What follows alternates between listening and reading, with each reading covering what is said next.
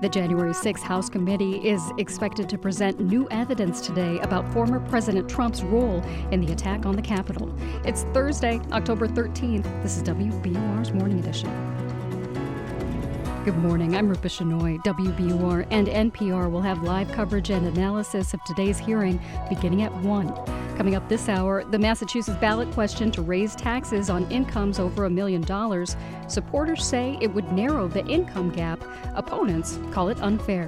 Why am I being penalized for having done the right thing, for having worked very hard, conserved, saved? And? So now I'm eating canned tuna or a piece of chicken that I bought when it was on sale. The struggle some retirees are having with inflation. In sports, the Bruins win their season opener, cloudy with rain this afternoon and evening in the 70s. It's 7:01. Now the news. Live from NPR News in Washington, I'm Corva Coleman. The House Committee investigating the attack on the U.S. Capitol returns to the public stage today. NPR's Barbara Sprunt reports. Committee aides say the panel will present new testimony from witnesses, some who have featured in previous hearings, along with some new voices. The committee will also present new evidence, including information gleaned from the hundreds of thousands of pages that the U.S. Secret Service turned over after the committee issued a subpoena in July. Aides wouldn't say whether this will be the final hearing for the committee and stressed its investigation is ongoing. The committee is tasked with producing a full report on the violent attempt to block the certification of Joe Biden's election victory and then President Donald Trump's role in stoking the riot. Barbara Sprunt, NPR News, Washington. The federal trial continues of the founder of the far-right Oath Keepers group and 4 others on charges linked to the attack on the U.S. Capitol. Yesterday, a group member showed the jury an assault-style rifle he said was part of a cache of weapons he saw in a hotel room the day before the attack. The defendants are accused of plotting to use force to keep then-President Trump in power. The defendants' lawyers argue prosecutors have mischaracterized the goals of the group. A majority of U.S. CEOs say they're preparing for a recession. That's according to a new survey from the Conference Board. As NPR's David Gura reports, CEO confidence has not been this low since 2008, but this isn't shaping up to be a repeat of the Great Recession. 98% of CEOs who responded to the Conference Board's quarterly survey said they're preparing for a recession in the United States in the next 12 to 18 months.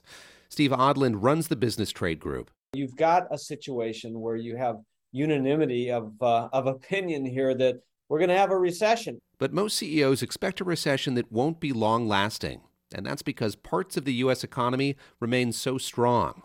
People have jobs, they're still spending, and most of them are not overextended.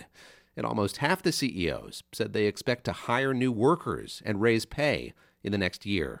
David Gura, NPR News, New York. A jury in Connecticut has ordered conspiracy theorist Alex Jones to pay nearly $1 billion for his lies involving the Sandy Hook school shooting. He claimed it was a hoax.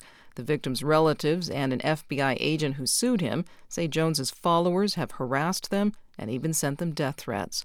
The lawyer for the families, Chris Mattei, says Alex Jones is trying to profit off the tragedies of other people.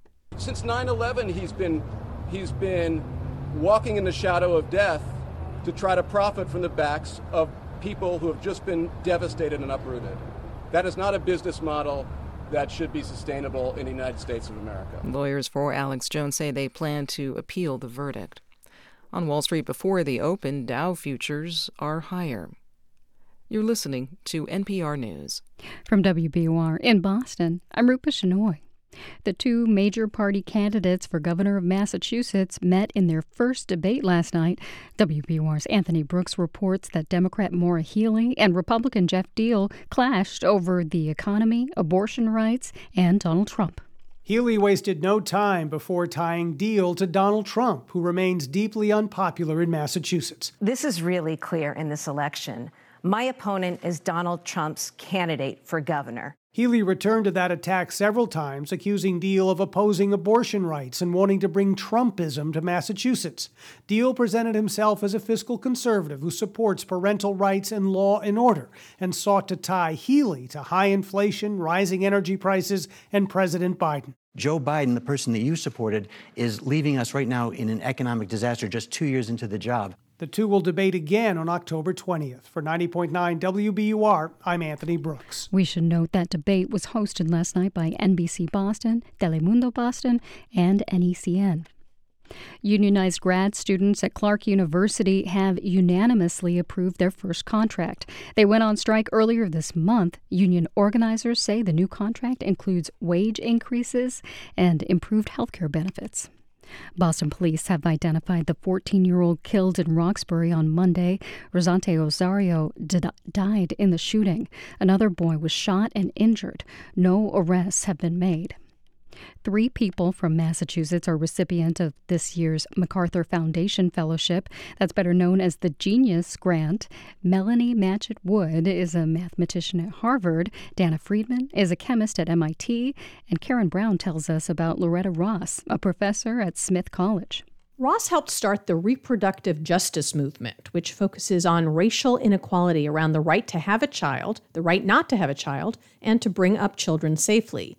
Ross also works to make public discourse less divisive. She uses the phrase calling in to counter the tendency of people to call out those who may otherwise share their values, as she explained in 2019. Calling in is holding people accountable for things that they do that are problematic, but doing it in a way that is healing versus punishing. Each of this year's 25 MacArthur Fellows receive $800,000 to spend as they wish. For the New England News Collaborative, I'm Karen Brown. It's 7:06. We're funded by you, our listeners, and by Boston Ballet's My Obsession, with Stephen Galloway's Devil's Eye, set to music by the Rolling Stones, now through October 16th. Tickets at bostonballet.org. And Metro West Subaru, where same-day and next-day service appointments are available. Service until 9 on Route 9 in Natick. The Bruins won their first game of the season. They beat the Capitals 5-2 last night in Washington. The Bees' next game is Saturday at home against the Arizona Coyotes.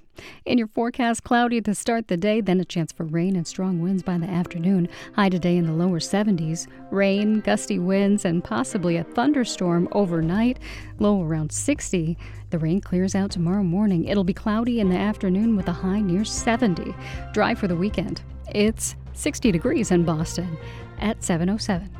WBUR supporters include Data IQ, a platform for everyday AI to help organizations make AI part of their daily business, designed to elevate people, teams, and companies. DATAIKU.com. This is Morning Edition from NPR News. I'm A. Martinez in Culver City, California. And I'm Leila Fadel in Washington, D.C. Today may be the final hearing from the House committee investigating the January 6th attack on the Capitol. Yeah, the committee plans to share new evidence and new testimony that sums up its case for the nation, a case that places blame for the attack squarely on former President Trump. NPR congressional correspondent Deirdre Walsh joins us now with a preview of today's hearing. Good morning, Deirdre. Good morning, Leila. Okay, so the committee's promising new evidence. Any hint of what that could be?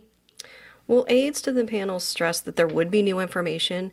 We know we're not going to hear from live witnesses today, but the panel is going to show some taped testimony from witnesses who haven't been featured in any of the 8 public hearings this year. They haven't named names, but we know the panel has been meeting with witnesses in closed-door depositions and getting a lot more documents over the last few weeks. Last month, they met with Ginny Thomas. She's a Republican activist who's also the wife of Supreme Court Justice Clarence Thomas. She was communicating with John Eastman, one of the former President Trump's outside legal advisors, who was pushing this plan to overturn the 2020 election results. We could hear today some detail about what she told the committee in her hours-long testimony. Another area where we expect to see some new information today is related to what members of the Secret Service saw and heard on January 6th. The panel has got hundreds of thousands of pages of evidence over the summer after sending the agency a subpoena in July. Remember, there was very dramatic testimony this summer about an angry Trump lunging for a member of his detail after agents refused his demand to be driven to the Capitol the morning of January 6th, as his supporters were prepping to march there from a rally near the White House. Now, this obviously centers around the former president, but the panel never actually interviewed the former president. Should we expect to hear more about Trump and his role? Well, the committee is saying there's going to be a focus today on the former president's state of mind. But as you noted, they haven't talked to him directly. We're likely to hear more from testimony from senior White House aides who have cooperated with the committee. Here's what committee member Zoe Lofgren of California told CNN earlier this week about what they would flesh out. What the president's intentions were, what he knew, what he did. Another person that the panel hasn't talked to is former Vice President Mike Pence.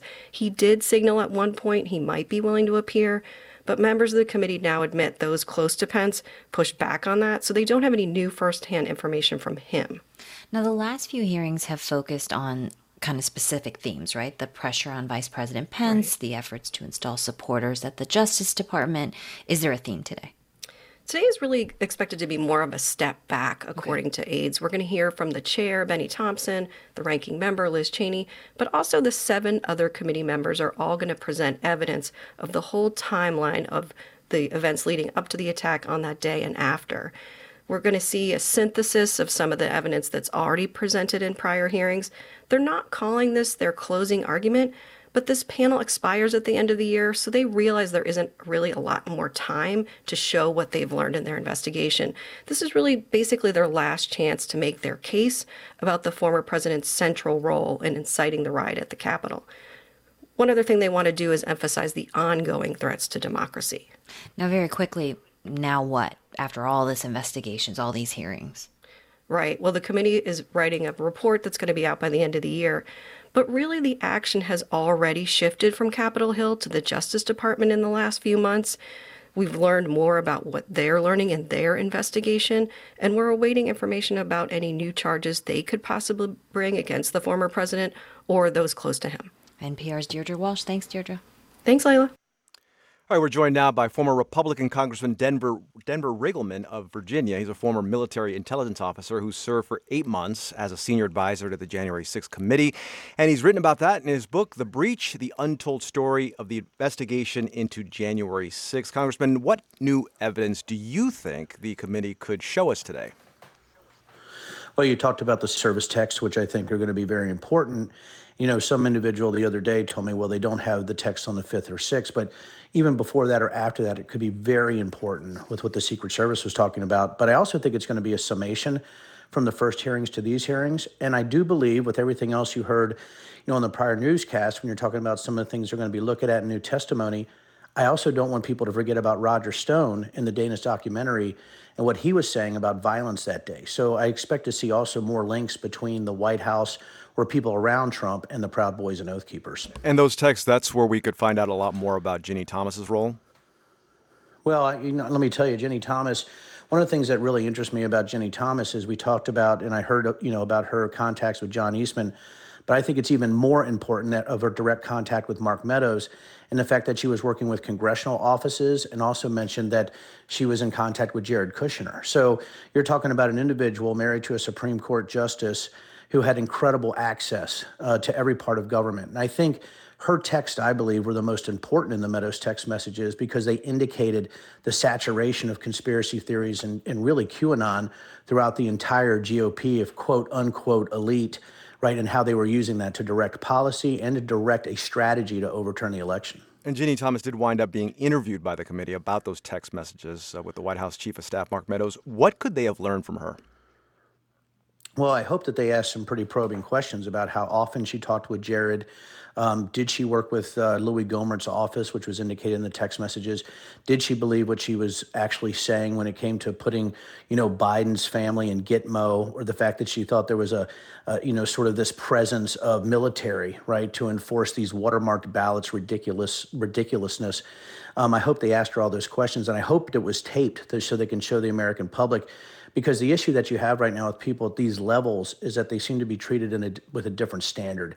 And I think the data is the data, and we need to follow that regardless of who the individuals are. And again, I think it's more important, yes, Eastman, Meadows, but also her connection directly, next to Trump, like Jared and things of that nature. And you said there was a 9-second call from one of the general numbers inside the Trump White House to one of the rioters while the attack was happening. 9 seconds doesn't sound like a lot, but it is once you count it off. You'd be surprised how long it does feel. What could a 9-second call possibly tell us? 9 seconds is a lifetime to a counterterrorism analyst. And when you look at what happened on the text messages, you could have a short text messages, say from Scott Perry to Mark Meadows that say, go to Signal.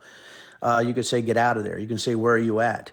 You can say, hey, we need not to talk anymore, or we need to go encrypted, go dark, let's go to somewhere else. So, anybody who says that 9 seconds isn't a long time has never done counterterrorism analysis, and they're just not quite aware of how data works. And we have to know all those White House phone numbers, but here's really where I want to hit even harder.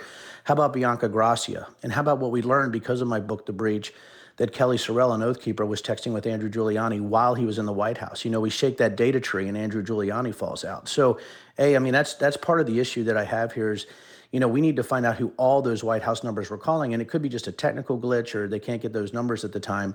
But those phone numbers will indicate which people at which desk and connected to what cell phones were actually talking to people that were involved in January 6th. Now, you oppose the committee sending a criminal referral to the Justice Department. You want the DOJ to make that call. What kind of evidence would you have to hear to change your mind on that? Well, the thing is that they've done such a great job. The committee's done a great job in the public trust sphere. I'm really not opposed to it if they do it or not. I just don't think it's really necessary. And right now, if there is data sharing going on between the committee and the DOJ, which I hope there is, right? I hope there's a bit of a tiger team that's sharing data. My guess is that some of that metadata that's come from call detail records or from text messages or even from open source intelligence research and the thousands of interviews they conducted can be blended to show not only who was actually directing what was going on January 6th with his words and actions like Donald Trump, but all the second and third tier actors who are also involved. And I think the DOJ is looking at that pretty hard. That's Denver Riggleman, former Republican congressman and former advisor to the January 6th committee. Thank you very much. Thank you, sir.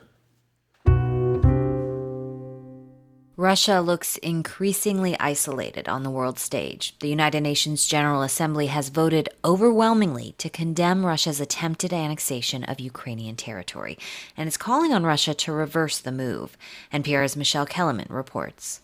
The U.S. ambassador to the UN, Linda Thomas-Greenfield, says this wasn't just a vote about Russia's aggression in Ukraine. This was about the very foundations of the United Nations. We just saw 143 countries affirm the fundamental principles of the UN Charter.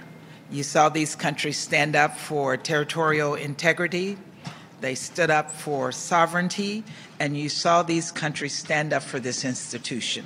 Only 4 countries joined Russia in opposing the resolution. China was among the 35 nations that abstained. India's ambassador, Ruchira Kamboj, also abstained and called for peace talks. As developing countries face the brunt of the conflict's consequences on food, fuel, and fertilizer supplies, it is critical that the voice of the Global South be heard. But others in the so-called Global South did condemn Russia. Here's Liberia's ambassador, Cecilia McGill. This is one of the unprecedented moments in international history and one that leaves an indelible stain on our great charter. Palau's ambassador, Ilana Said, urged countries that are friends with Russia to take a stand. As in life, true friends are those who have the courage and conviction to tell you the truth, to urge you back on the right path when you've gone wrong, even when it's uncomfortable. While many countries said they want to see diplomacy, U.S. Ambassador Thomas-Greenfield said the only way to bring peace is to stop Russia's aggression.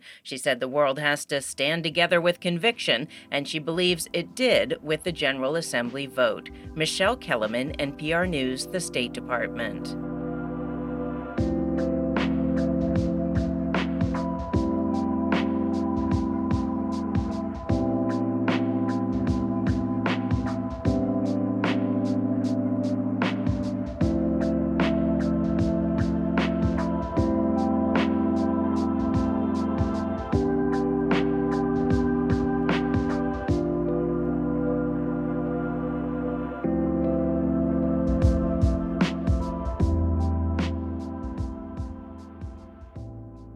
This is NPR News.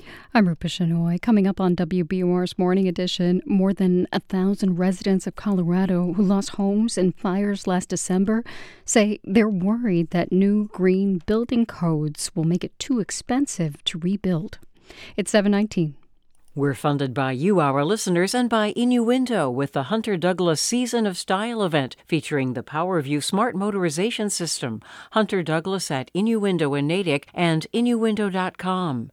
And Bass Berry & Sims Healthcare Law Practice, advising academic medical centers and healthcare providers on complex legal matters nationwide. More at bassberry.com. Who's least likely to vote in the midterms next month, even if they think the country is headed in the wrong direction? Young Americans. I feel like the things that matter most to me don't seem to matter at all to politicians. I don't think that we are actually being heard. But are politicians any more likely to listen to young Americans if they don't turn up at the ballot box? That's On Point this morning at 10 on 90.9 WBUR, Boston's NPR news station. Cloudy today with a high near 71. We'll have some gusty winds and a chance of rain in the late afternoon. Tonight, rain and thunderstorms with a low around 61. The showers may continue into Friday morning. Otherwise, cloudy with a high near 70 and still pretty windy. It's 60 degrees in Boston. Coming to WBUR City Space next Wednesday, On Point host Meghna Chakrabarty discusses a new study on concussions with neurology professor Dr. Jessie Mez and Olympic gold medal soccer player Brianna Scurry. Get tickets at wbur.org/events. It's 7:21. Support for NPR comes from this station and from CrowdStrike, whose cybersecurity platform is designed to protect organizations by monitoring trillions of cyber events to detect threats and prevent breaches before they happen. CrowdStrike, protection that powers you. From FINRA, seeking arbitrators who can give back to their communities by lending their professional knowledge and expertise to help resolve disputes. Learn more at finra.org/become an arbitrator. And from Viking, committed to exploring the world in comfort, offering a small ship experience with a shore excursion included in every port, destination-focused dining, and programs designed for cultural enrichment. Viking.com. This is Morning Edition from NPR News. I'm Layla Falded. And I'm A. Martinez. In Colorado, a climate-driven disaster is testing a community's resolve on climate change. They had just adopted new green building codes when last year's Marshall Fire hit in the dead of winter, incinerating more than 1,000 homes. Now residents are wondering if they can really afford the tougher, greener homes. Here's Sam Brash of Colorado Public Radio. The beginning of this story, it's not really the fire itself. It kicked off a few months earlier at a Louisville City Council meeting. Thank you all for joining this evening. Louisville is a progressive suburb in Boulder County. It adopted a climate plan to slash its emissions in 2020. And in that meeting last year, the city proposed what would have been the state's most ambitious green building codes. Many kids testified in favor. My future depends on the world making this decision, so we might as well start here. And the council approved, requiring new homes to be extremely energy efficient. Superior, a town just across a highway, soon considered similar standards. Local leaders assumed they would apply to deep-pocketed developers. Then the Marshall Fire changed everything. And fire's jumping 36 right now. Big push coming through. I think we're going to have people trapped here in just a second. Winds are shifting. I would evacuate. It's moving north now. We have multiple houses fully involved. Suddenly, hundreds of families had to rebuild, and many feared the new codes would make that way more expensive. In February, about 100 fire victims crowded the sidewalks outside Louisville City Hall and called for the codes to be revoked. We all want to do the best we can, but we want to come back to our homes. Concerns about costs are understandable, says Boulder County Recovery Manager Gary Sanfason. After the fire, insurance payouts are falling far short of record rebuilding costs, sometimes by hundreds of thousands of dollars. It's a systemic problem that predated this disaster, and it's really exacerbating this one due to the cost of building materials and labor. Both communities ended up making the new code optional for fire victims. And this is where the state stepped in. See, together with Colorado's largest power company, it now offers cash rebates for climate-friendly rebuilds. A team of architects and builders crafted a plan to take advantage of those incentives. It's a new house designed to show that a green home doesn't have to be a luxury home. So we really wanted to prove that point and really make this even cheaper than some of the homes that are coming out at the exact same square footage. This is Andrew Mitchler. He's behind a project to make a middle-class home built to Passive House standards, a green certification first developed in Europe. It's called the Restore Passive House. None of them have been built yet, but Michler made something similar for himself. Sure, let's go inside and take a look. The house is a modern rectangle tucked under a metal roof. It clings to the side of a cliff in the Colorado foothills. So what we do is we design buildings that are extremely well insulated, and as a result, they end up using about 1/10 of the energy of a basic code home nowadays. 1/10 of the energy. 1/10 of the energy needs. The house is so efficient thanks to its hulking walls. Each one is thicker than a car tire, which favors a basic design. Michler says that has an added benefit in fire-prone landscapes. The house is simplified in shape, so there's less places for embers to get in to the corners, nooks, and crannies of the house and start fires from there. The final design for the Restore Passive House is super straightforward. Imagine two house-shaped blocks, kind of like Monopoly pieces, arranged around a two-car garage. To control costs, the team limited options for customization and negotiated discounts with local suppliers.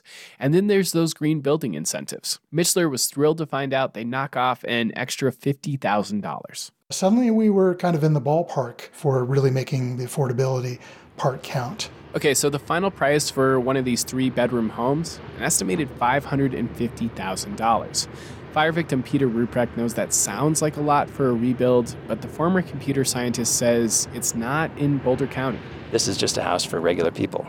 It doesn't cost that much more than a production house would. Today, Ruprecht's neighborhood is a collection of vacant construction sites. He raised a family there, but there's parts of his old home that he doesn't miss. The houses were definitely built to a price point. The wind would blow in through the walls, and so it was cold in the house in the winter. It was just kind of uncomfortable. His family is now the first to buy a Restore Passive House. It wasn't the cheapest home on the market, but it was close. And he wanted a house built for climate change, something more efficient, less flammable, and better sealed against poor air quality. The Restore House actually exceeds the green building codes the town of Superior considered before the fire. I think having a way better house is a silver lining from this whole disaster. I'm just glad that we're going to be able to come back to our neighborhood and to have a house that's just going to perform way better. It's unclear how many of Ruprecht's neighbors will follow his lead. At this point, only 10% of fire victims have permits to start rebuilding, and less than half plan to use those green building incentives. Most homeowners are still negotiating with their insurance companies and trying to find any home that can work within their budgets. For NPR News, I'm Sam Brash in Denver. The collection of paintings by Dutch painter Johannes Vermeer draws viewers from all over the world to the National Gallery of Art. We have people whose mission it is to see every Vermeer, and that will take them from Tokyo to Washington. Alexandra Libby is an associate curator at the museum in Washington, D.C. Even in his day, he was special. We forget in our age of mass visual culture that it wasn't quite like that 350 years ago. Vermeer's life and creative process is full of mysteries, but researchers rarely have had the chance to really examine the paintings. When you take one off the wall for 5 hours, you get comments. When the pandemic hit and museums closed, a team of researchers finally had time to really study the Vermeers with high-tech imaging devices. One of which was invented for the Mars rover that we can now use on a painting and say, well, what are the elemental particles that are part of this? These particles of paint confirm their suspicions. The painting Girl with a Flute is now believed to be the work of an associate of Vermeer, possibly an assistant or student. It was poorly prepared from the very beginning. And that's just not something that Vermeer does. Libby is excited about this new information. She says the best cultural discoveries are the ones that don't shut the door on history. They're the ones that crack it open and say, come on, everybody, let's think about this some more. Girl with a Flute is part of a new exhibition at the National Gallery called Vermeer's Secrets. This is NPR News. This is 90.9 WBUR. I'm Rupa Shenoy. Ahead on Morning Edition, the president of the Los Angeles City Council has resigned amid growing outrage over leaked recording of her saying many racist remarks. And later today, the Labor Department releases its report on inflation in September. The findings will help determine the cost of living adjustment Social Security recipients receive for next year. It's 7:29. We're funded by you, our listeners, and by AE Events. Design and production of corporate and nonprofit events, weddings, and conferences. Website at aeevents.com. Authentic, artful, accomplished.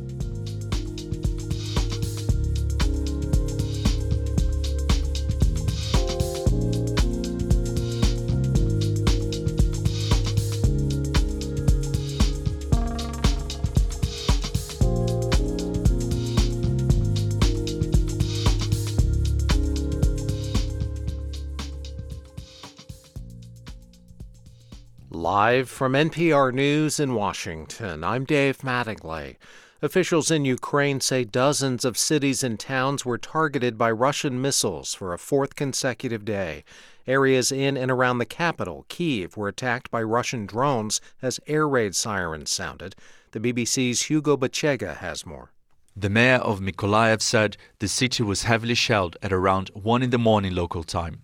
The top floors of a residential building were destroyed, and emergency teams were still searching through the rubble.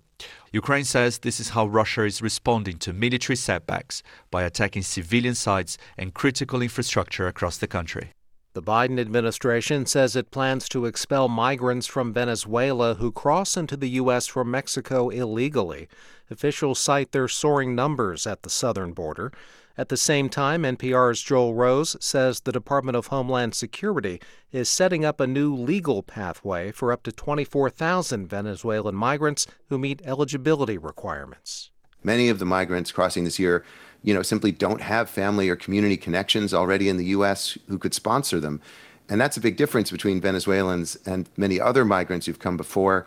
And, many of these migrants may still decide to just take their chances at the border.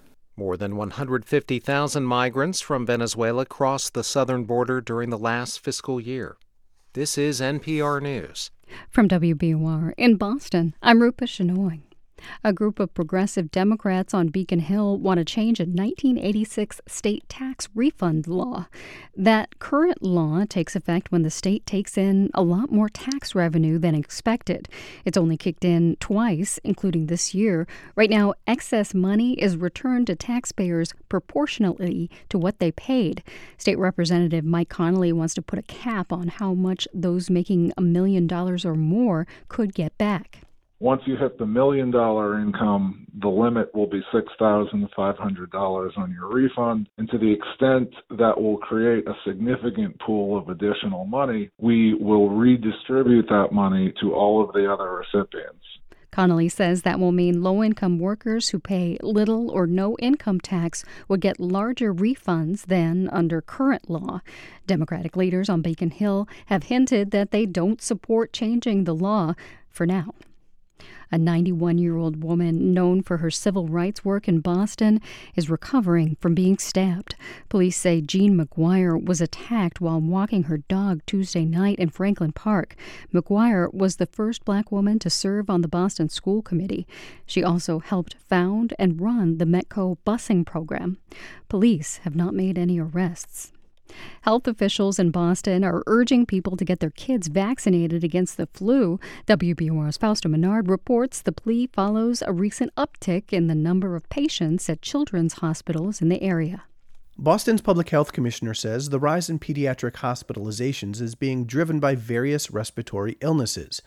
And while health officials can't predict with 100% certainty how bad this year's flu season will be, Dr. Bisolo Ojikutu says Australia just had a particularly bad one. Oftentimes, we all underestimate the flu, and you don't realize that the flu can cause severe illness, hospitalization, and some children do die from the flu on an annual basis. Dr. Ojikutu says the flu shot is safe and effective.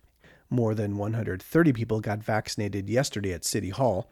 Another flu clinic will be held there on Monday. For 90.9 WBUR, I'm Fausto Menard. It's 7:33. We're funded by you, our listeners, and by the MIT Museum, completely reimagined and now open in its new location in Kendall Square. Curious? The Bruins opened their season with a win last night. They beat the Capitals 5-2 in Washington. David Pastrnak had a goal and 3 assists in the game. The Bees will be home on Saturday to skate with the Arizona Coyotes. Overcast with a chance of rain and high winds today. Temperatures will be in the 70s. More rain and maybe a thunderstorm this evening and overnight. It'll be in the low 60s. Tomorrow, cloudy again with a chance of rain and still with gusty winds. Temperatures will be near 70. The weekend looks great, though. Sunny and near 70 on Saturday. Mostly sunny and upper 60s on Sunday. It's 61 degrees in Boston at 7:34. Support for NPR comes from this station and from Dataiku, a platform for everyday AI to help organizations make AI part of their daily business. Designed to elevate people, teams, and companies. DATAIKU.com. And from Insperity, providing HR services for 30-plus years, including access to employee benefits and payroll. Insperity's mission is to help businesses succeed so communities prosper. Insperity, HR that makes a difference. It's Morning Edition from NPR News. I'm Leila Fadel in Washington, D.C. And I'm A. Martinez in Culver City, California. The controversy engulfing the Los Angeles City Council has opened up long-simmering racial tensions in the city. After days of mounting pressure, the former leader of the Los Angeles City Council resigned her seat yesterday. Nury Martinez was one of the most powerful politicians in the city until she was caught on a secret recording making racist remarks during a conversation with two of her council colleagues. The scandal is upending politics in L.A. as demands for more resignations continue. We're joined now by NPR's Adrian Florido, who is in Los Angeles and has been covering the story. Adrian, Nury Martinez has been facing calls to resign from the city council for days now, but until yesterday, she had resisted. What finally did it? Well, the pressure had just become overwhelming, and the calls for her resignation came from as high up as the White House. What Nury Martinez was heard saying on this leaked tape were just about the worst things you could say as a politician in a city like Los Angeles, where cross-racial coalitions are so important in politics. She used racist language to talk about black people, indigenous Mexican immigrants, and others. And this all happened during a conversation with two council colleagues, all of them Latinos, about how to increase their political power through the city's redistricting process while diluting the power of black voters. So people were really outraged. And that outrage was very loud in Los Angeles. Now that she has resigned, though, how are people responding? Well, they're happy, of course, but they're saying that it's not enough. Last night, I was in South Los Angeles at a meeting that community organizers called to bring Black and Latino residents together to diffuse tension, given that this racism came out of the mouths of Latino politicians. People at this meeting were celebrating Martinez's resignation and the resignation of a union leader who was also part of that conversation. But they said that they were going to keep demanding that the other two council members on that tape, Kevin De Leon and Gil Cedillo, also resign. 2 down, how many more to go? 2 down, how many more to go? Okay. Y'all want Kevin De Leon out, right? Yeah. You want him out? Yeah. Okay. All right, so Adrian, clearly this is not over yet. But in what other ways is this racism scandal being felt in L.A.? Well, in a lot of ways. L.A. is electing a new mayor in less than a month, and a debate between the two candidates this week focused mostly on which of the two, Congresswoman Karen Bass or businessman Rick Caruso, is best equipped to heal the city's racial divides. As I mentioned, a lot of community groups are working to ensure that racial tensions don't flare up. The state attorney general also announced yesterday that he is launching an investigation into the city's redistricting process, since that's what Martinez and her colleagues were discussing on this tape. So, Adrian, I don't know if healing starts yet, but what's next here? Because things are just so raw. Well, something that a lot of people here are saying is going to be required before healing can start is that these other two council members must resign, and whether they will is a big question. They, along with Martinez, have been the most high-profile Latino leaders in the city, and so if they do step down, how does that reshape Latino political power here? I'm also sensing an urgency among Latino organizers to start addressing the anti-blackness and colorism that's common among Latinos but rarely discussed, and that's something that black people in LA are saying they want too. Kiana Salina, a black organizer, told me yesterday that she wants more honest talk about the fact that it's not only white people who harbor anti-black racism. And we're caught up in it, but what happens when it dies down? Are we going to go back to denying anti-black racism? She said she hopes not, but also knows that that will require a lot of work. That's NPR race correspondent Adrian Florido. Thanks a lot, Adrian. Thank you, One group of Americans is getting a big pay raise next year, likely between 8 and 9%. We're talking about retirees and others who depend on Social Security. Starting in January, the average benefit check is expected to rise by about $140 a month. The increase is designed to keep pace with the cost of living, which has also been climbing at an alarming rate. NPR's Scott Horsley reports. Tulsa retiree Lynn Christopherson relies almost entirely on Social Security to pay her bills. She's worried about the rising price of gasoline, and her electric bill has been going up as well. I quit using my dryer today. I'm back to hanging up my clothes in my apartment. And I've heard rumors that it's going up again. Then it was like, good grief. Just yesterday, the Energy Department warned that electric heating bills will likely be 10% higher this winter than last. For families who heat with natural gas, the increase could be 28%. Rent gobbles up much of Christopherson's monthly income. She lives in a 2-bedroom apartment in a Tulsa senior community. She's worried that before long, she'll have to downsize. I just got my rent increase notice Tuesday, and it's another $100 a month. Luckily, Social Security benefits will also be going up come January. The annual increase is automatic, pegged to inflation the previous July, August, and September. Most years, when prices are stable, it's a trivial adjustment. Now, though, with prices climbing rapidly, Christopherson's about to get the biggest cost of living adjustment in decades. Wow, that's huge. That will make a difference. More than 65 million people will see their benefits increase, including disabled workers and survivors, as well as retirees. Bill List, who retired 4 years ago in Pennsylvania, notes it's a significantly bigger income boost than the typical worker is getting.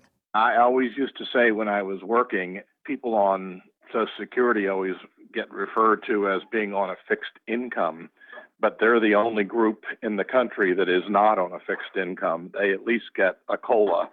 Whereas a lot of people in the working world, it depends on how the business is doing, whether they get a raise or not. Social Security benefits still aren't all that generous. The average retiree currently receives about $1,625 a month. Kathleen Romig, who's with the Center on Budget and Policy Priorities, notes that for about 1 in 5 seniors, Social Security is pretty much their only source of income. So keeping pace with inflation is crucial. This is one way that we can be sure that they can afford their housing costs and their food costs and other important necessities in their lives. Retirees who don't have to commute every day are typically less sensitive to rising gasoline prices, but they do have to buy groceries. Miriam Garcia, a retiree in Florida, has cut back on buying fresh salmon, even though she says it's good for you and better than taking pills. So now I'm eating canned tuna or pasta and sauce, and then a piece of chicken that I bought when it was on sale. Garcia's retirement savings have also taken a hit from the falling stock market. Social Security recipients lost ground this year because the cost of living increase they got in January, 5.9%, was no match for the inflation that followed. Bill List is optimistic buying power will be stronger in the year ahead. If we get a better than average increase in January this year and inflation at least doesn't go up any further, we should be okay. A lot of people are hoping inflation will cool off soon, but while prices for some things, like used cars, have come down, other prices continue to climb.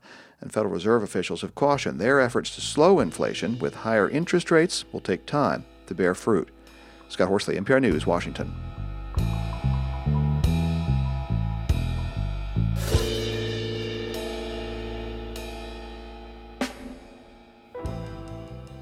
This is NPR News. I'm Rupa Shenoy in Boston. Coming up on Morning Edition, a close look at Massachusetts ballot question 1, which would raise taxes on incomes over $1 million. Supporters say it would help narrow the state's income gap. Opponents say it's just not fair. And in our next hour, as he prepares for a key meeting with China's Communist Party leaders, a look back at President Xi Jinping's decade in power. In your forecast, cloudy with a chance of rain today. It'll also be windy with temperatures in the low 70s. Tonight, a 100% chance of rain and thunderstorms. Temperatures will fall to the low 60s. Tomorrow, it might be a rainy Friday, otherwise overcast and near 70. Then a great weekend, mostly sunny and dry in the upper 60s. Right now, it's 62 degrees in Boston at 7:44. We're funded by you, our listeners, and by the MBTA, helping tens of thousands of people reach their destinations every day.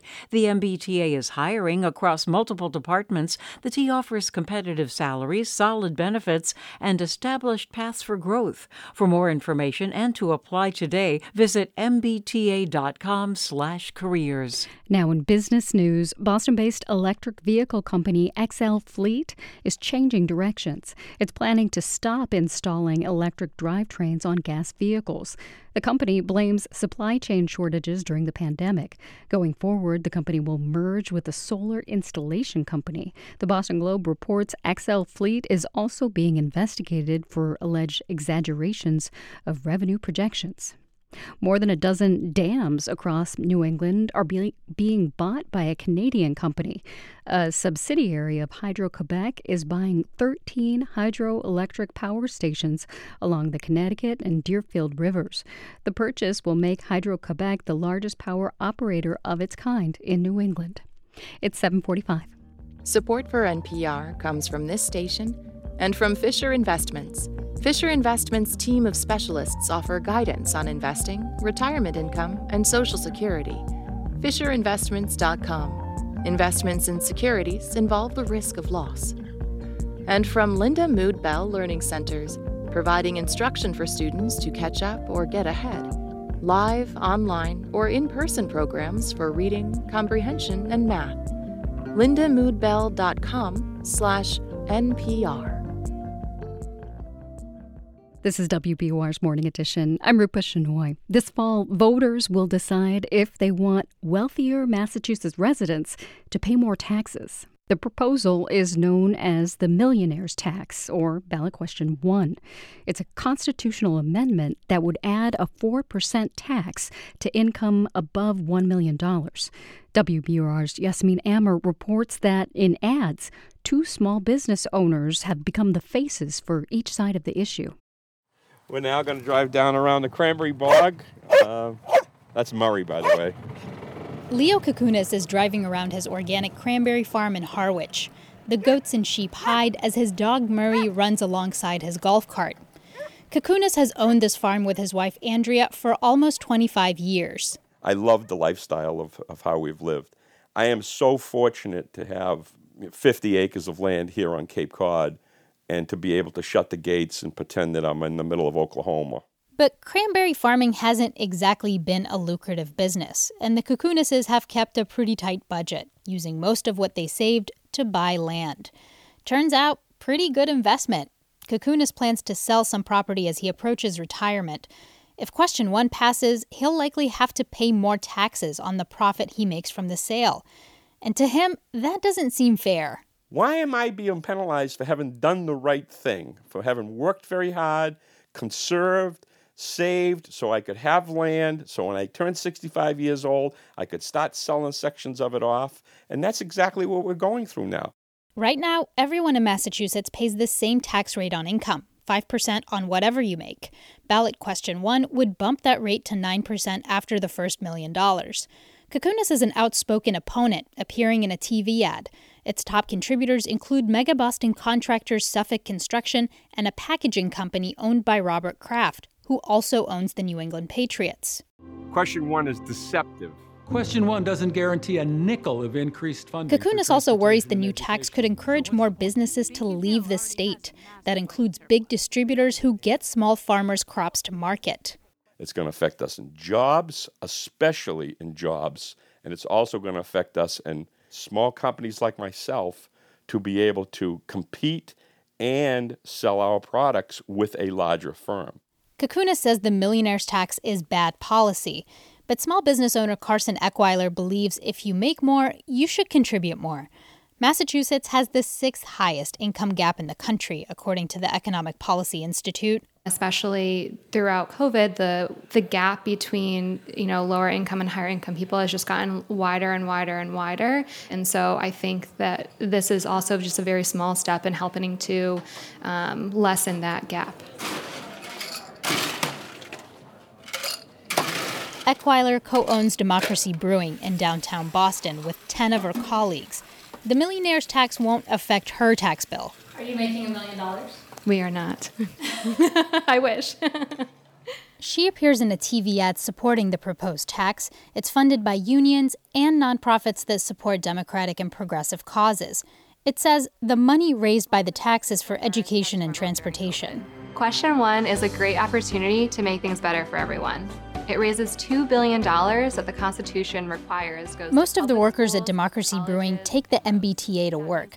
And let's just say the tea has had a few problems over the past couple of years. It's hard to operate a small business when we have such a small team and people aren't showing up because of these issues.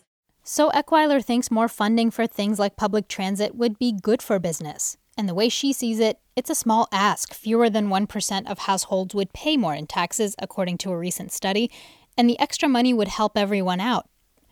But critics say amending the state constitution is no small ask. Eileen McEnany is the president of the fiscal watchdog group Massachusetts Taxpayers Foundation. She thinks a new tax will push more high-income earners to leave Massachusetts, especially when working from home is easier than ever. No one foresaw a pandemic or the fundamental changes in how we work and live. If you have a constitutional amendment with the tax rate in the Constitution, you're stuck with it for a while. So I think it's a very inflexible policy that could be harmful. At its core, Question 1 asks voters, what seems fair to you?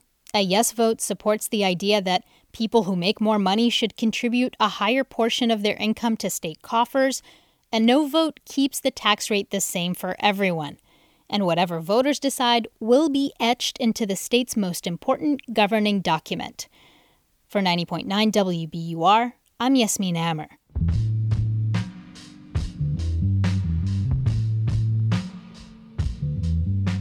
That story is a part of a series on Massachusetts ballot questions. You can find out more at WBUR.org.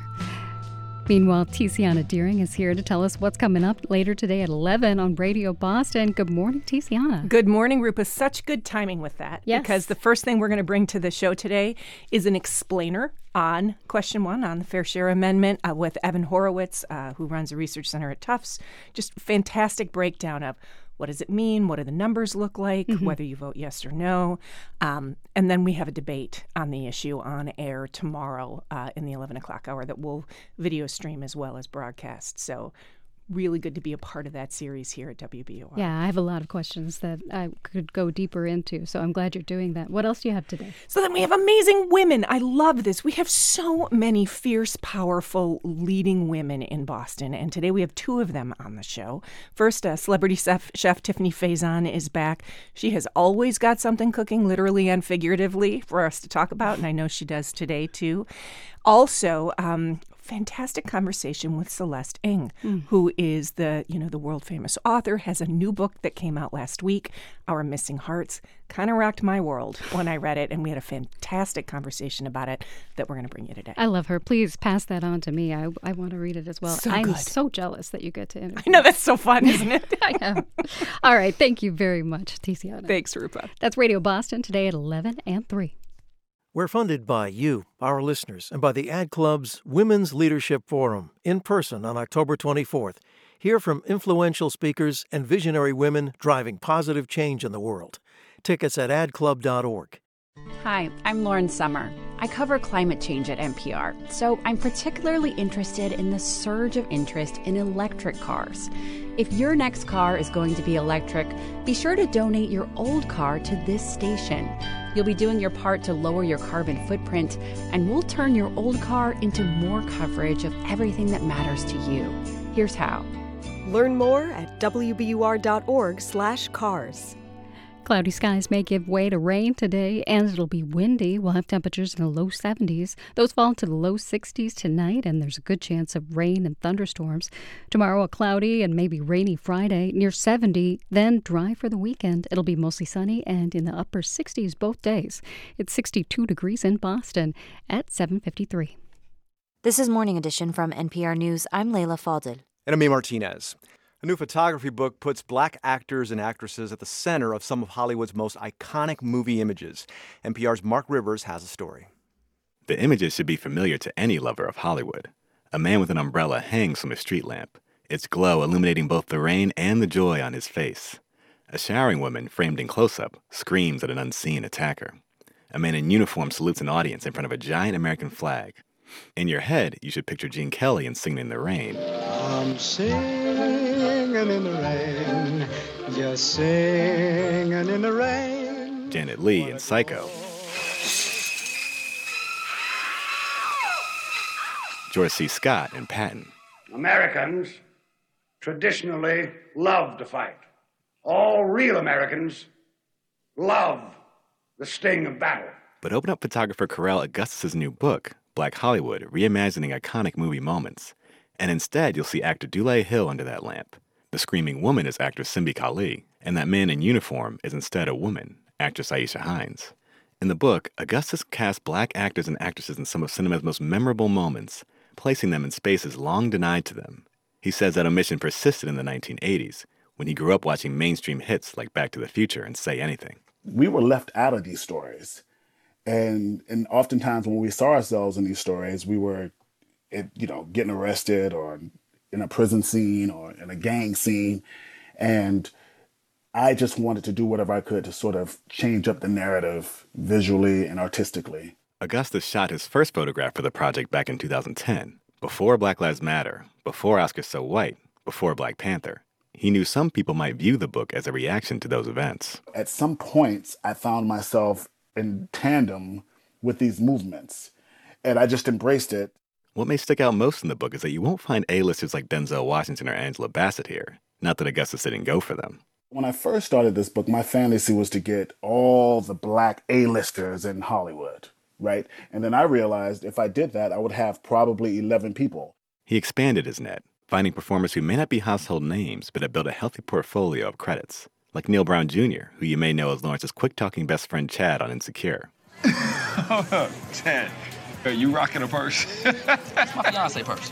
She didn't want to carry it in the porta potty. Expensive, I know, because I bought it. In the book, Brown takes on the role of John McClane in Die Hard, squeezing his way through a tight air vent, blood and an exasperated look on his face. I was trying to imagine everything John had been through into that point and, imagine what the whole film was about, but, stuff it into this one moment. Brown says the project helped strengthen his sense of kinship to his fellow actors. Same for Amber Stevens West, who graces the book's cover in a black sultry satin gown as Audrey Hepburn's character in Breakfast at Tiffany's. A supporting player in entertainments like New Girl and 22 Jump Street, West says a center stage role like Hepburn's wasn't possible when she began her career. It's very much the story of a lot of black people in Hollywood, where they're typecast as the friend, and they're kind of filling a role as the diversity piece in the project. Then there's Aisha Hines' General Patton, the first photograph Augustus shot and also the first in the book. Hines substitutes George C. Scott's withering gaze and granite stance for a knowing smile, a glint in the eye, a curvy bend at the hips. She brings some swagger and a little sexiness to patriotism. She told me this was no accident. I think the superpower of a black woman is to occupy the space and the fullness of who she is. And, we don't have to deny our sex appeal in order to also operate in strength. A veteran of shows like The Shield, True Blood, and Shots Fired, her best role to date may have been in WGN's Underground, playing the great abolitionist Harriet Tubman. That role pairs well here. Hines says her take on Patton can remind people that black women have always been leaders in the fight for this country. We're constantly at war with so many things. And we're constantly sort of taking the battle scars and the battle wounds, and people are constantly looking to black women to lead armies of change. Unlike movements like Oscar's So White, Augustus doesn't see his book as a force for change, but he hopes that it subverts people's expectations. And by placing these actors and images sacred to Hollywood's idea of itself, it implies that these images belong to black people too. When you see the first Miss Black America, Vanessa Williams, sitting regal and magnificent atop a throne as Cleopatra, it just feels right. What I want from this book is for people to finally see and realize that we should be considered a standard too. And he says things have improved in the industry since he first started working on the book. Augustus is working on a part 2. Perhaps by the time he's finished, the standard he's envisioned could be closer to a reality. Mark Rivers, NPR News.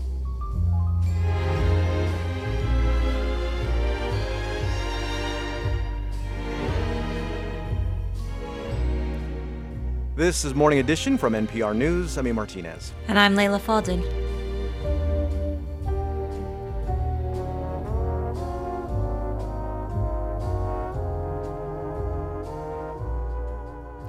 The Congressional Committee investigating the January 6th insurrection at the Capitol will hold its 9th public hearing this afternoon. It could be the committee's final hearing. Today, members are expected to present some new evidence about former President Trump's role in the riot at the Capitol. WBUR and NPR will have live coverage of today's hearing beginning at 1 p.m. on air and at WBUR.org. In your forecast, cloudy, windy, and in the low 70s today. Rain and thunderstorms tonight in the low 60s. It's 62 degrees in Boston, and we're coming up on 8 o'clock.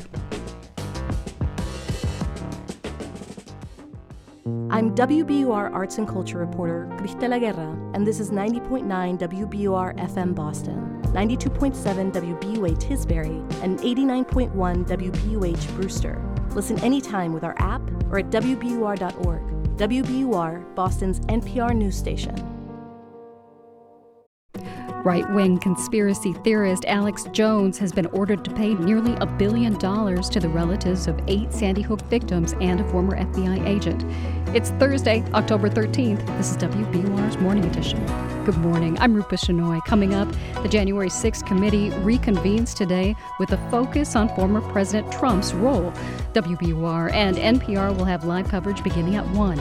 Also, in their first debate, Massachusetts gubernatorial candidates Maura Healey and Jeff Deal each try to connect the other to national figures. My opponent has said recently that he backs Donald Trump 100% of the time. Joe Biden, the person that you supported, is leaving us right now in an economic disaster just 2 years into the job. And this hour, a new report shows a huge drop in the global wildlife population. In sports, the Bruins win, cloudy and rainy in the low 70s today. It's 8:01. Now the news. Live from NPR News in Washington, I'm Corva Coleman. The House committee investigating the January 6th insurrection at the U.S. Capitol is scheduled to present new findings today.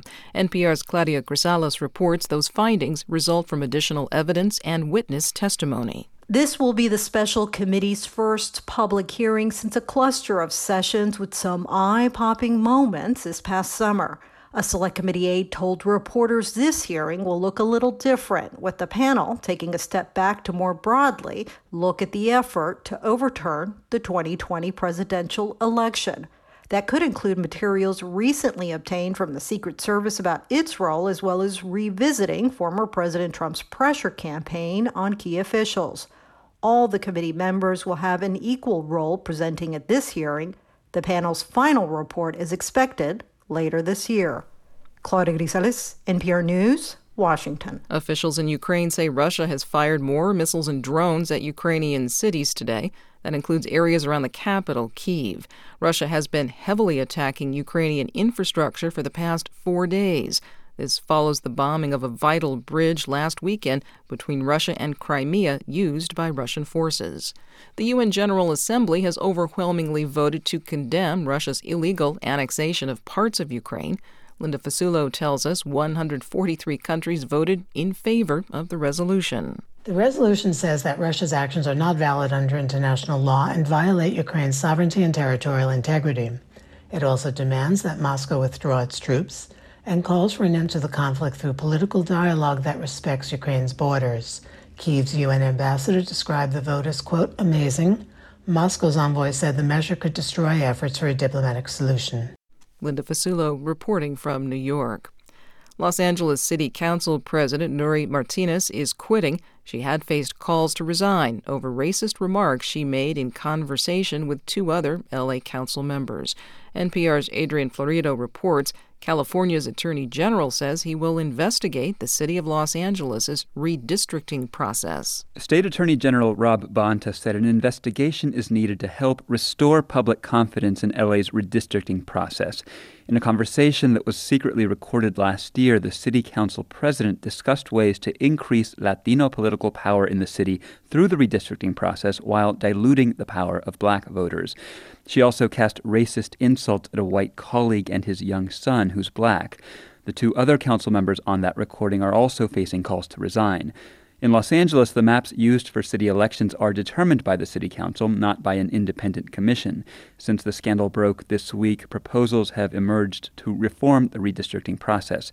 Adrian Florido, NPR News, Los Angeles. This is NPR News. From WBUR in Boston, I'm Rupa Shenoy. There are fewer than 10 days before early voting begins in Massachusetts and fewer than 4 weeks before Election Day itself. The two major party candidates for governor met last night in their first debate. Democrat Maura Healey and Republican Jeff Deal discussed a number of key issues, including the economy. Deal says environmental policies backed by Healey are pushing utility bills higher. We are seeing spikes in home heating. We are seeing spikes in electric rates, 64%. My opponent believes that we should be fossil fuel free by 2030, and yet with the renewables that are out there, there's no way to get there. We need to get from A to B responsibly. I'm for renewable energies, but we can't do it irresponsibly. Healey refuted that and says she'll make economic issues a key part of her administration. I put forward plans that are going to center the work on affordability, driving down the cost of housing, driving down the cost of transportation, driving down the cost of health care and child care.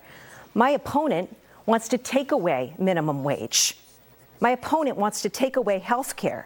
Last night's debate was hosted by NBC Boston, Telemundo Boston, and NECN. Boston planning officials will vote today on new zoning rules that could speed the transformation of the area along Western Avenue. The road runs through Alston and Brighton between the Mass Pike and the Charles River. Developers are eyeing a series of projects that would bring new labs and apartments to the area. The Boston Planning and Development Agency is considering ways to allow for denser construction and more multifamily housing. A Connecticut jury has ordered Alex Jones to pay nearly $1 billion to relatives of 8 victims of the Sandy Hook school shooting. Money will also go to a former FBI agent. As Frankie Graziano reports, it's the price for a decade of lies about the 2012 tragedy. 6 jurors ruled the plaintiff should be paid $965 million in compensatory damages with additional punitive damages. The plaintiffs had argued that Jones' claims had brought harassment and even death threats. After the verdict, Robbie Parker, whose daughter was killed in the shooting, thanked his lawyers. I let my voice be taken away from me and my power be taken away from me at the expense of my daughter and at the expense of my family. Jones' attorney called the verdict a dark day for free speech and says he plans to appeal. It's the second such verdict against Jones for claims he's made about Sandy Hook. For the New England News Collaborative, I'm Frankie Graziano. The Worcester City Council has denied a petition to change the name of some city streets. Leaders at the UMass Chan Medical School wanted the city to change the names of Plantation Street, Parkway, and Terrace. They said the name Plantation evokes the painful history of slavery and connotes oppression.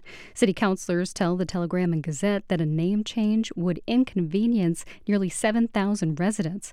They also say the school should have reached out to the community before filing the petition. It's 8:07.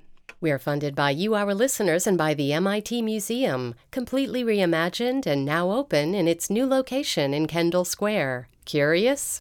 A heads up for drivers on 495 southbound in Andover. There's a crash before the exit for Interstate 93. Backups begin in Lawrence. State police say it's going to take a while for everything to clear out.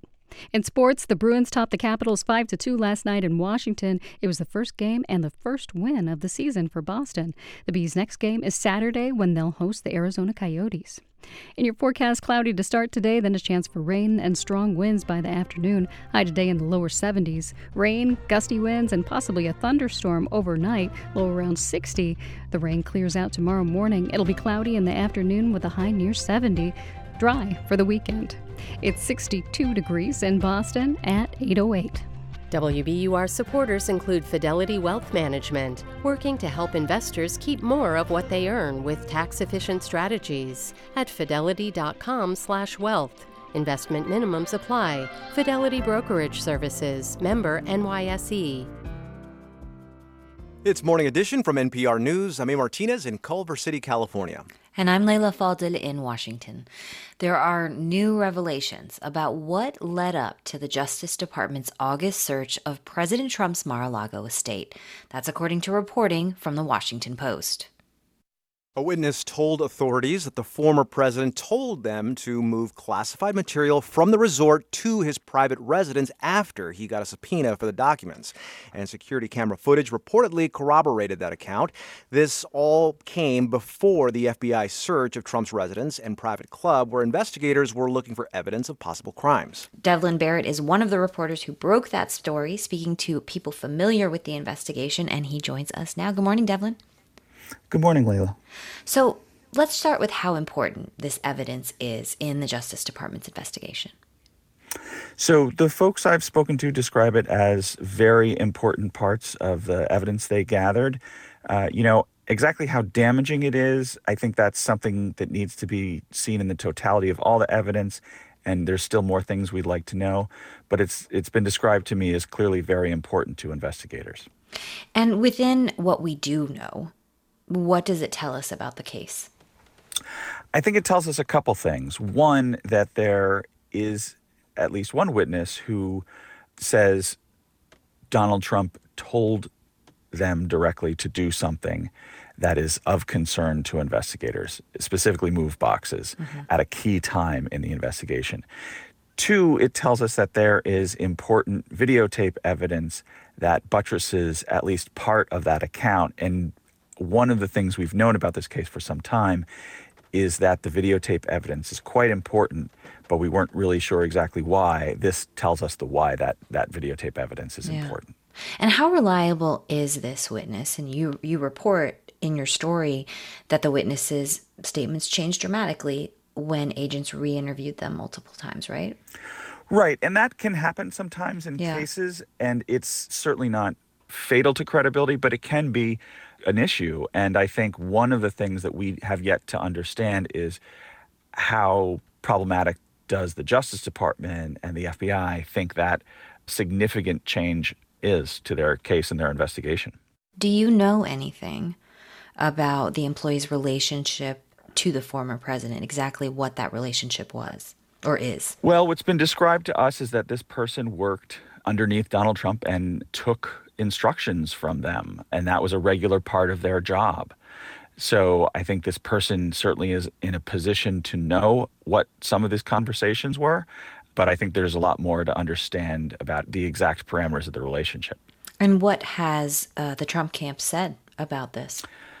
So a Trump spokesperson told us that when we asked for comment, they didn't really get into the specifics of what we're reporting, but they did say that this investigation has been part of a political attack by the Biden Justice Department, and argued that the Justice Department is treating Trump differently than past presidents have been treated on questions of documents.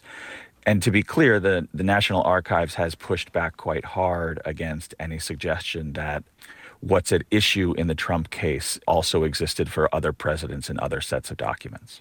Devlin Barrett, thank you for your time. Thank you.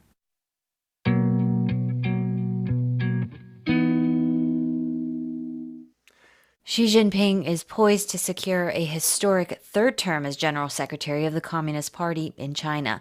And even though he had risen through the ranks and served as vice president, few understood his ambition or foresaw what he would become, China's most powerful leader since Chairman Mao. NPR's John Ruich has been speaking to people whose lives have been impacted by his presidency.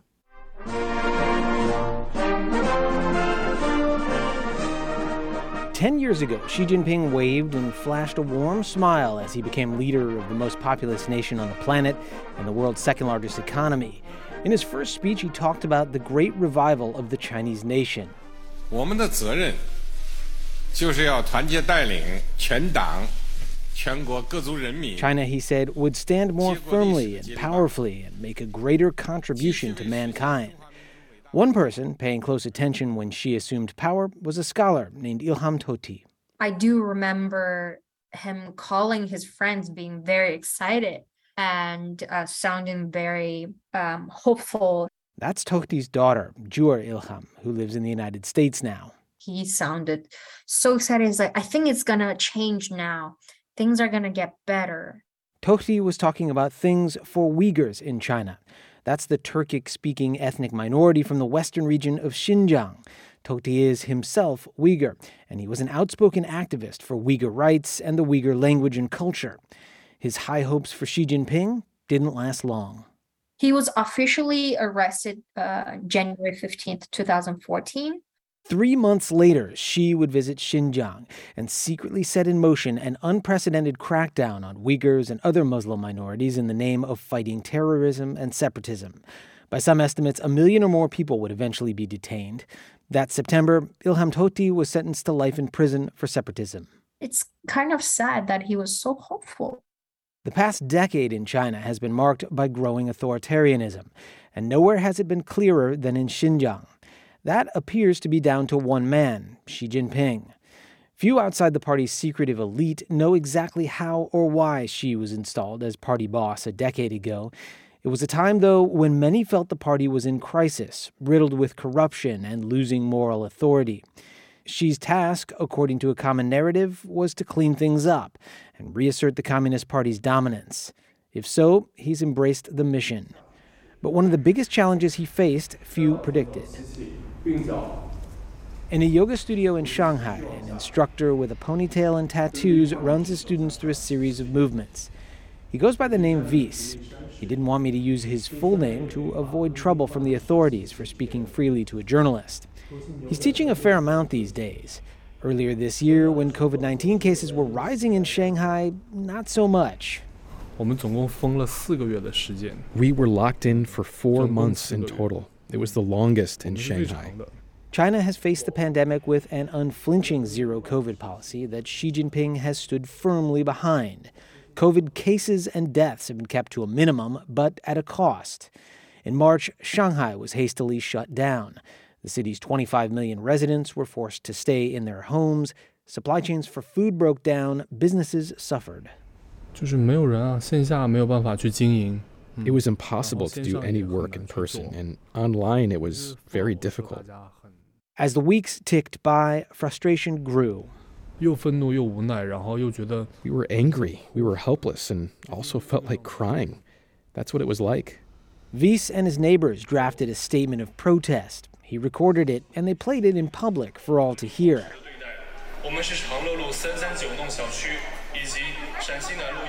For that, he was detained by police for 11 days. Vis says he's not political and he doesn't blame anyone. But China's the only major country still enforcing strict COVID controls. The economy continues to suffer, and it runs deeper than that. It was depressing. And if it happened once, it could happen a second time. In China, there's a saying, if you're bitten by a snake, you'll be afraid of coiled rope for a decade. It's hard to gauge public opinion in China. Independent polling on politics is banned, and speaking out against the Communist Party can get you thrown in jail. But it's clear that a lot of people like Xi Jinping. One of them is Lao Zhang, who we met in a park in Beijing.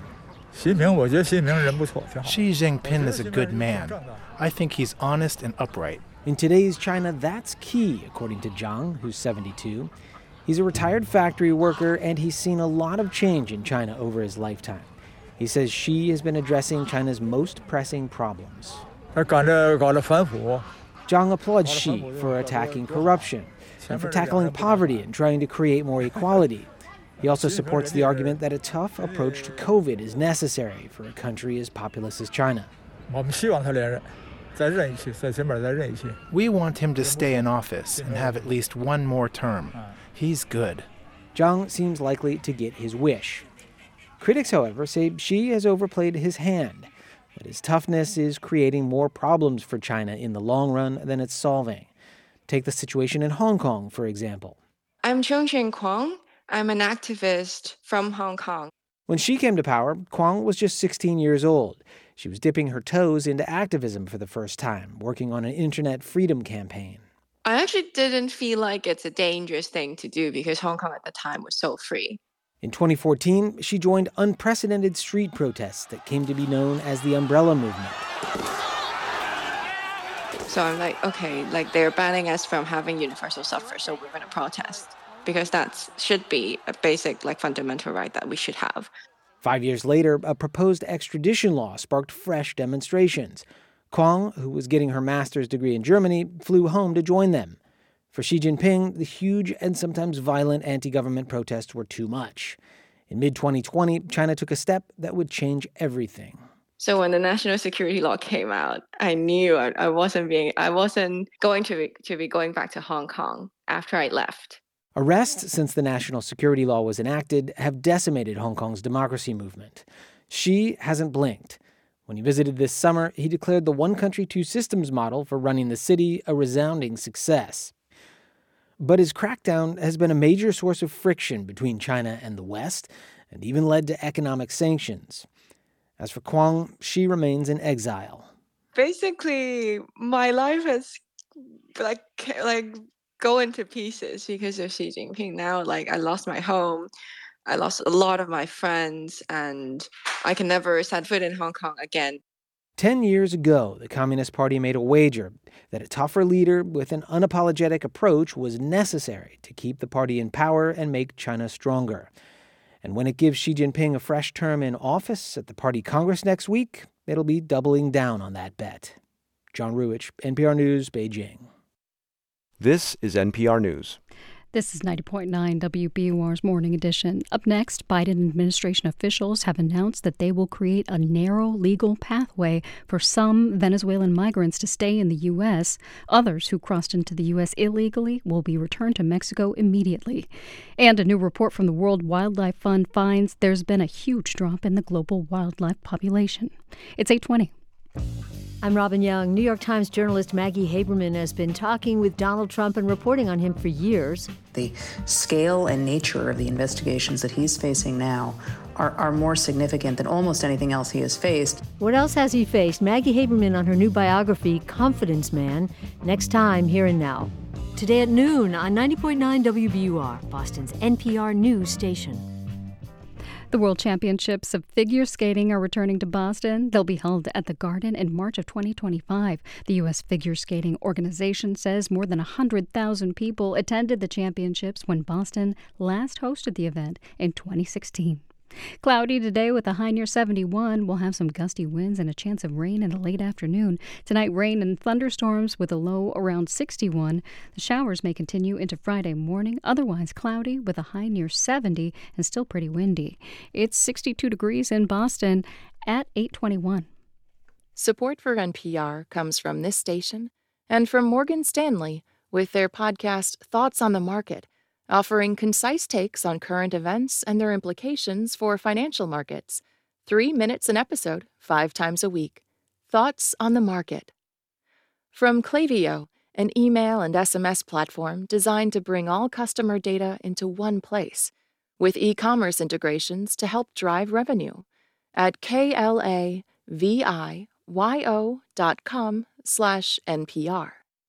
And from Culligan Water, since 1936. A local Culligan specialist can provide in-home water tests and custom recommendations to treat the unique attributes of a home's water. More at Culligan.com. It's Morning Edition from NPR News. I'm E. Martinez. And I'm Leila Fadel. The fight against high inflation is getting tougher, fueling fears the United States is heading for a recession. For many top executives, the question is no longer if there will be a recession, it's when. NPR's David Gura reports. It's hard to find a CEO anywhere who doesn't worry there will be a recession in the next year or year and a half. Steve Odland is the head of the Conference Board, a group of business leaders. We're finding that our CEOs are overwhelmingly bracing for a recession, both in the U.S. and in Europe, but also a slowdown virtually everywhere else. Today, the Conference Board has released the results of its latest CEO survey, and 98% of respondents said they're preparing for a recession in the United States, and 99% of them said they're getting ready for one in Europe. Jamie Dimon is in charge of the largest bank in the U.S., which means he pays very close attention to the global economy. And these days, a lot's got him worried. There's high inflation worldwide, the cost of borrowing is going up, there have been wild swings in stocks and bonds and currencies, and then there's the war in Ukraine, which is already hurting Europe's economy. These are very, very serious things, which I think are likely to push the U.S. And the world. I mean, Europe is already in a recession, and they're likely to put U.S. in some kind of recession 6-9 months from now. Dimon said that on CNBC this week, and once again, he startled Wall Street. Back in June, Dimon forecasted an economic hurricane on the horizon. What's changed since then is how many CEOs agree with him and have started to prepare for a downturn. Steve Odland ran Office Depot before he got to the conference board. You know, as a CEO, if you are going into a recession, what you want to do is you want to batten down the hatches. And companies are starting to do that. Meta's Mark Zuckerberg recently told staff to expect layoffs. FedEx is closing stores and cutting back on delivery as its CEO warns of a global recession. Executives say they feel less certain about the future, Odland notes. So we're down to a level now that is the lowest level of CEO confidence since the Great Recession. But the factors that led to that downturn were different. What started as a real estate slowdown infected the whole economy. Balance sheets were in tatters, from households to companies to banks. Today, it all goes back to high inflation and how the Federal Reserve is fighting it. And that is shaping how the heads of companies think about what the next recession will be like. David Rubenstein is the co-chairman of the Carlyle Group, one of the world's largest private equity firms. And as he decides where to invest billions, Rubenstein keeps a close eye on the economy. I don't see a great recession. I see, if we have a recession, a modest recession, two-quarter type of recession, not a one-year type of recession. That's in line with the conference board's results. 85% of CEOs expect a brief and shallow recession. And that's because this economy is so unique. People are still spending, but most of them are not overextended. Companies have strong balance sheets, and people have jobs. Steve Odland says almost half the CEOs surveyed plan to hire more workers over the next 12 months, and 85% of them expect to boost pay by 3% or more. That's unheard of from this group going into a recession. Typically, you would hear that they're cutting back, that they are not going to increase wages. Executives caution no one can predict what a recession will be like, and Federal Reserve officials continue to say it's not inevitable. They argue there is a way for them to nail a so-called soft landing, whereby they get inflation under control without triggering a recession. But that path has gotten so narrow, most business leaders expect the landing will be a little rocky, at least. David Gura, NPR News, New York. A dish full of brain cells has learned to play the computer game Pong. That's right, the original table tennis arcade game from the 1970s. NPR's John Hamilton reports that this novel achievement is part of a larger effort to understand how brain cells learn. A living brain has a kind of intelligence that a computer usually lacks. Take, for example, the average person's ability to make a cup of tea, says Brett Kagan, the Chief Scientific Officer of Cortical Labs in Melbourne, Australia. You might have never been to someone else's house, but with a bit of rummaging and searching, you can probably make a decent cup of tea as long as I've got the ingredients. But even a powerful computer would struggle with that task. So Cortical Labs has been trying to understand how living brain cells acquire their intelligence. Kagan says the Pong experiment was a way for the company to answer a central question about a network of brain cells. If we do allow these cells to know the outcome of their actions, will they actually be able to change in some sort of goal-directed way? To find out, the scientists used a system that links a network of brain cells to a computer. First, the computer generated a game of Pong. Then it began sending signals to the cells, telling them where the ball was. At the same time, Kagan says, the computer began monitoring signals sent by the cells. And what we did is we took that information and we allowed it to influence this Pong game that they were playing, so they could move the paddle around. The cells just had to figure out how to control the paddle's movement. To help them learn, Kagan says, the scientists provided the cells with something you might call motivation. It came in the form of electrical stimulation. If they hit the ball, we gave them something predictable. So very, very simple, predictable stimulus was the same every time. When they missed it, they got something that was totally unpredictable. White noise, but different white noise every time. Brain cells like predictable stimulation, so they began to learn how to send signals that would move the paddle in front of the ball. The brain cells never got that good, but human brain cells seemed to play a bit better than mouse brain cells, and Kagan says they all did pretty well, considering that the entire network contained fewer cells than the brain of a cockroach. If you could see a cockroach playing a game of Pong and it was able to hit the ball twice as often as it was missing it, you would be pretty impressed with that cockroach. Kagan says the results, which appear in the journal Neuron, hint at a future in which biology helps computers become more intelligent.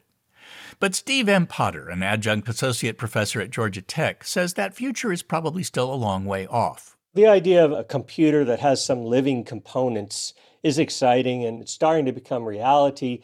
However, the kinds of learning that these things can accomplish is quite rudimentary right now. Even so, Potter says the Pong playing system is a great tool for doing research. This is sort of a semi-living animal model that one can use to study all sorts of mechanisms in the nervous system, including learning. John Hamilton, NPR News.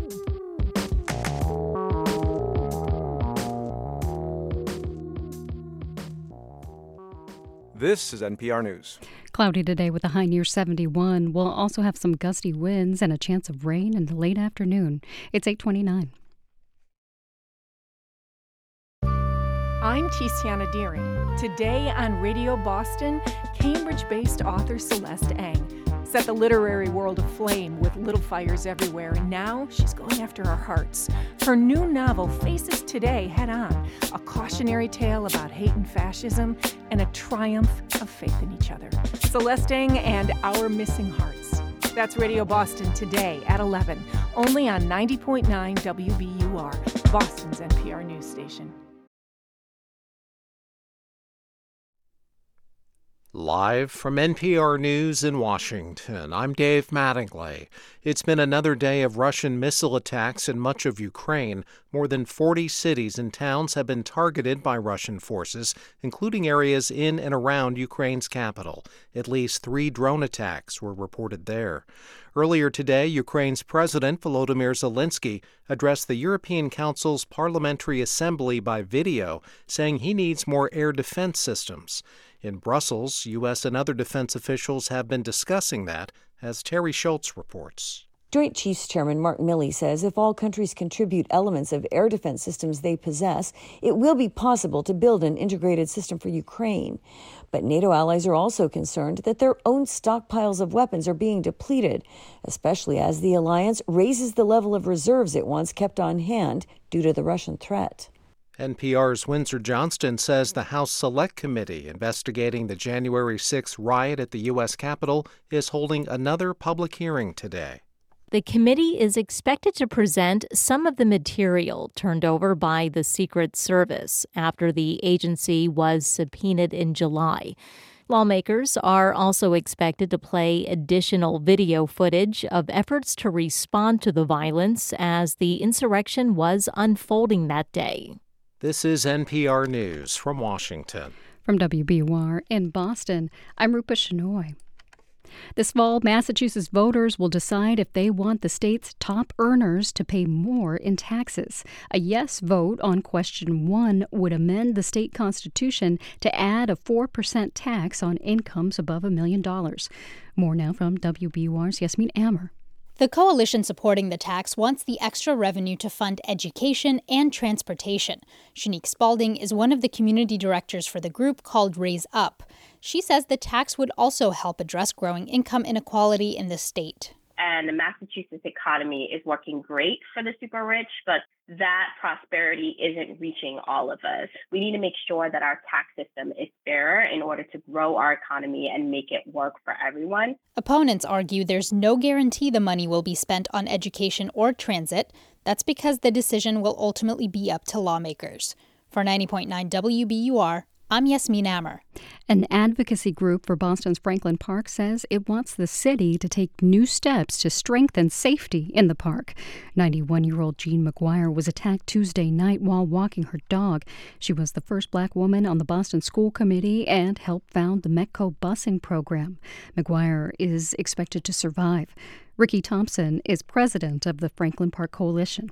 We think there should be better lighting, and also there should be security cameras, at least on the major roads, because that may not have stopped the incident, but it would have at least maybe helped in the investigation. Thompson hopes to meet with Mayor Michelle Wu and other city and community leaders to discuss the attack. Graduate students at Dartmouth College are trying to unionize. They're asking for higher stipends and full medical benefits. They've voted to affiliate with the National United Electrical, Radio, and Machine Workers of America.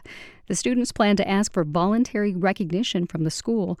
The move follows successful unionization efforts at MIT, Harvard, and Clark. It's 8:33. We're funded by you, our listeners, and by Brookline Bank, where financial solutions are crafted to the needs of your business and delivered with a hands-on approach committed to your success. Learn more at brooklinebank.com. 5 different Bruins scored last night in the season opener in Washington. The Bees beat the Capitals 5-2. The Bruins are off until Saturday. That's when they'll host the Arizona Coyotes. Overcast with a chance of rain and high winds today. Temperatures will be in the 70s. More rain and maybe a thunderstorm this evening and overnight. It'll be in the low 60s. Tomorrow, cloudy again with a chance of rain and still with gusty winds. Temperatures will be near 70. Right now it's 62 degrees in Boston at 8:34. Support for NPR comes from this station and from Keeper, a secure password manager designed to protect with strong encryption against account takeover, ransomware, and cyber theft. Used by millions globally. Learn more at keepernpr.com. And from Indeed, designed to be an end-to-end hiring solution to help businesses attract, interview, and hire candidates, all from one place. Learn more at indeed.com/NPR. This is NPR. This is Morning Edition from NPR News. I'm A. Martinez in Culver City, California. And I'm Leila Fadel in Washington, D.C. The Biden administration says it will begin expelling Venezuelans who cross the southern border illegally. The number of Venezuelans making the dangerous journey to the southern border is soaring. Migrants are fleeing violence and insecurity in the face of economic collapse in their country. There's still a legal pathway, though, but it's narrow, and whoever applies needs to have financial sponsors in the U.S. The new policy also requires Mexico to continue its parallel effort to take back Venezuelans who entered illegally. NPR's Joel Rose covers immigration for the network and joins us now. Hi, Joel. Hi, Leila. So, Joel, why is the administration doing this now? Well, the Biden administration wants to bring down the record numbers of Venezuelan migrants who've been arriving at the southern border this year. Venezuela's economy has been falling apart under authoritarian leader Nicolas Maduro and the impact of U.S. sanctions. The UN says more than 6 million Venezuelans have left the country in recent years. Most have resettled elsewhere in Latin America, but a growing number are making the journey to the U.S., many of them crossing on foot through the infamous Darien Gap jungle in Panama. More than 150,000 have crossed the U.S. border in the last fiscal year, including 25,000 in August alone. And that's putting a strain on immigration authorities at the border, and it's prompting mounting criticism from Republican governors who've been sending thousands of these migrants north in buses to cities run by Democratic mayors. So what's the Biden administration's approach? It's part carrot and part stick. The administration says it will immediately begin expelling Venezuelan migrants who illegally cross the U.S. border and returning them to Mexico, which is a big change because previously the administration could not expel those migrants under the pandemic border restrictions known as Title 42 because Mexico had refused to take them in. That's the stick. The carrot is that the U.S. will create a new legal pathway for up to 24,000 Venezuelan migrants who can meet the eligibility requirements. It's modeled on a program for admitting Ukrainian refugees earlier in the year.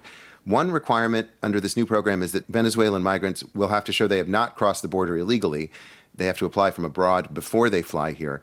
And they will have to show that they have a financial sponsor who's already in the U.S., which is not, going to be easy for many of them. Right. Homeland Security Secretary Alejandro Mayorkas said he wants to make clear that there is a lawful and orderly way for Venezuelans to come to the U.S. and that it is, quote, the only way. Now, Biden is under a lot of pressure to get border crossings down with midterm elections coming up. Is this going to help him in the midterms? It might, but, there are some major obstacles. For one thing, Venezuelan migrants are still, just a small fraction of all migrant crossings. And another obstacle is that relatively few Venezuelans are going to qualify for this new legal pathway. Many of the migrants crossing this year, simply don't have family or community connections already in the U.S. who could sponsor them. And that's a big difference between Venezuelans and many other migrants who've come before. And, many of these migrants may still decide to just take their chances at the border. What does Mexico have to say about all this? The U.S. and Mexico announced this agreement together, but their respective press releases emphasized very different things. The Mexican government emphasized that the U.S. will be giving out more than 60,000 additional seasonal U.S. work visas for folks from Mexico and Central America. No one is publicly saying that there's a quid pro quo here, but the U.S., can only expel these migrants under Title 42 if Mexico agrees to take them. NPR's Joel Rose, thank you for your time. You're welcome. I've got a scary fact for you. The populations of most major animal groups have plummeted. That includes mammals, birds, amphibians, reptiles, fish. They've dropped by an average of nearly 70% since 1970. That's according to a new report from the conservation group, the World Wildlife Fund. The report analyzed vertebrate animal populations, and here to discuss what the findings mean is Rebecca Shaw. She's the chief scientist for the World Wildlife Fund and oversaw production of the report. Good morning, Rebecca. Good morning. So if we could just start with that number, I think the exact number is 69%. Can you put that in context for me? I mean, it sounds so high. Are the world's animals disappearing? We are seeing very sharp declines in the populations of animals across the globe. And this is across all continents in the globe. So it is a very sharp decline. And it means that for each population of bird or mammals, they've declined by 69%. And the 69% is an average of 32,000 populations measured across the globe since 1970. So it is very much a red flag and a warning signal that the life support system on Earth is in trouble. What's driving the decline? Largely what is driving the decline at this point is the habitat loss. So destruction of habitat to produce more food and create more energy, and those patterns don't seem to be decreasing. Although there is hope on the horizon for sure. What's the hope?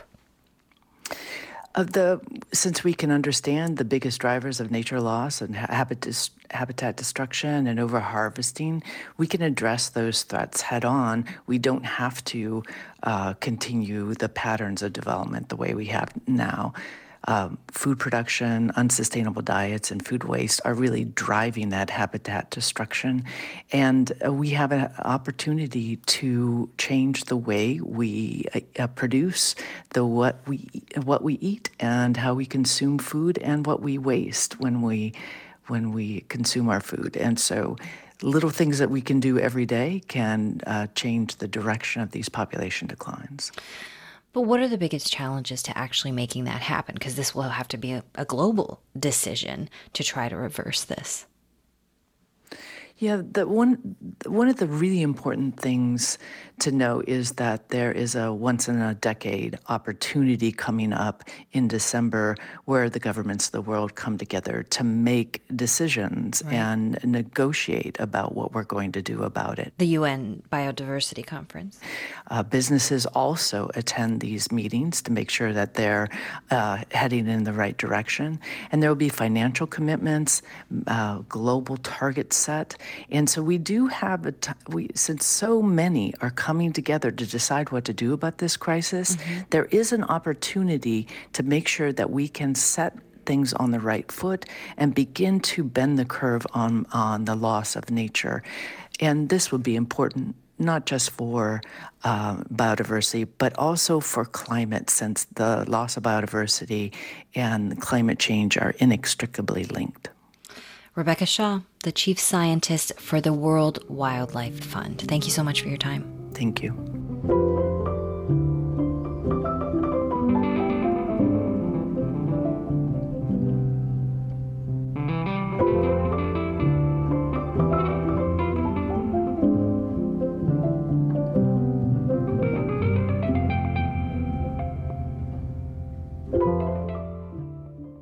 This is NPR News.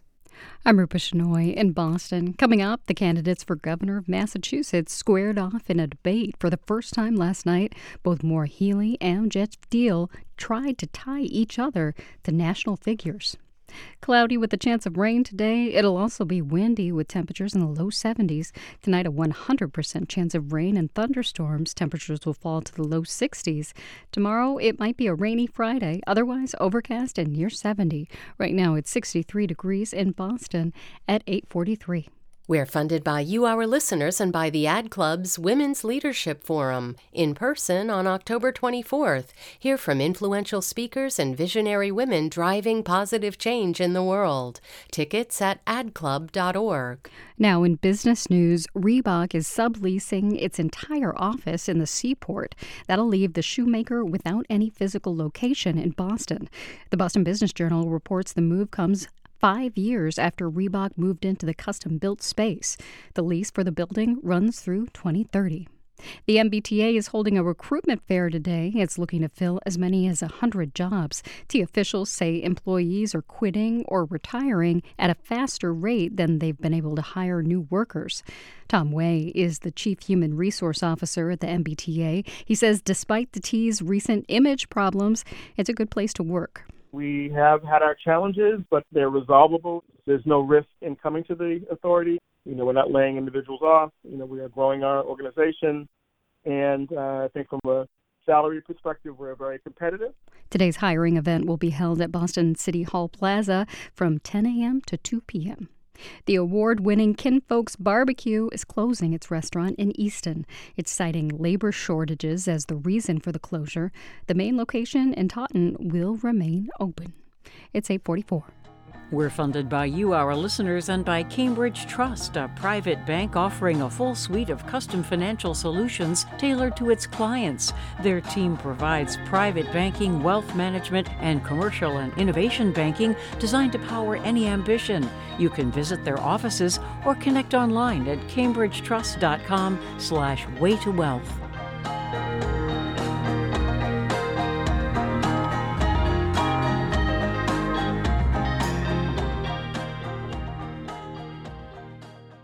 This is WBUR's Morning Edition. I'm Rupa Shenoy. With less than a month until Massachusetts voters elect a new governor, Democrat Maura Healey and Republican Jeff Deal traded jabs last night in their first debate. WBUR's Anthony Brooks reports the two sparred over the economy, immigration, and abortion rights. Although the race for governor is between Healey and Deal, for much of last night's debate it felt like a third candidate was on the ballot, Donald Trump. From the start, Healey sought to link Deal to the former president who remains deeply unpopular in Massachusetts. My opponent has said recently that he backs Donald Trump 100% of the time. He has said he wants Donald Trump to be president in 2024. He chaired his presidential campaign. He continues to play from the Trump playbook and wants to bring Trumpism to Massachusetts. Healey repeated that attack more than once, calling Deal extreme, dangerous, and unqualified to be the next governor. Deal called the Trump reference a distraction. He presented himself as a fiscal conservative who supports parental rights and law and order. And Deal sought to tie Healey to President Joe Biden, high inflation and rising energy prices. We're going to make sure that this debate is about Massachusetts tonight and not about national politics. Although, if we want to talk national politics, Joe Biden, the person that you supported, is leaving us right now in an economic disaster just 2 years into the job. Deal was an early supporter of Trump. He co-chaired Trump's 2016 campaign in Massachusetts and has pushed the former president's false claims that the 2020 presidential election was rigged. When asked last night if he still believes the election was stolen, he at first appeared to edge away from that unfounded claim. Obviously, Joe Biden won the election. Look at how bad the economy is right now. But Deal continued to claim there were irregularities in 2020 and insisted that mail-in voting makes election fraud more likely, even in Massachusetts. And Deal said a law that gives undocumented immigrants in the state access to driver's licenses automatically enrolls them to vote. In fact, the law doesn't do that, but Deal is leading a ballot question effort to repeal it. Healey, who supports the law, says it promotes public safety. You want to know who is actually driving on our roads. You want to know that they've received instruction and training through a driver's ed program. And importantly, you want to make sure that they're insured. But the sharpest clash by far came over abortion. In the wake of the Supreme Court's decision to end federal abortion rights, Healey said the choice in this race is crystal clear. Massachusetts needs a governor who will protect a woman's freedom to make decisions for herself. It's as simple as that. I will, he won't. While Deal is anti-abortion, he said he would respect Massachusetts' Roe Act, which codifies abortion rights in state law. And then he shifted the argument to vaccine mandates, which he opposes. You never stood up for people who were fired because they were forced to get a vaccine if they had developed natural immunity or had underlying healthcare conditions. And that's really shameful. A lot of people lost jobs. Police officers, state troopers will never go back to work because of the way they're disbarred. You know what's shameful is all the talk about freedom, except when it applies to women. Polls suggest Deal is running well behind Healey. It's not clear if he managed to close the margin last night, but he'll have another chance on October 20th when the two debate again. For 90.9 WBUR, I'm Anthony Brooks.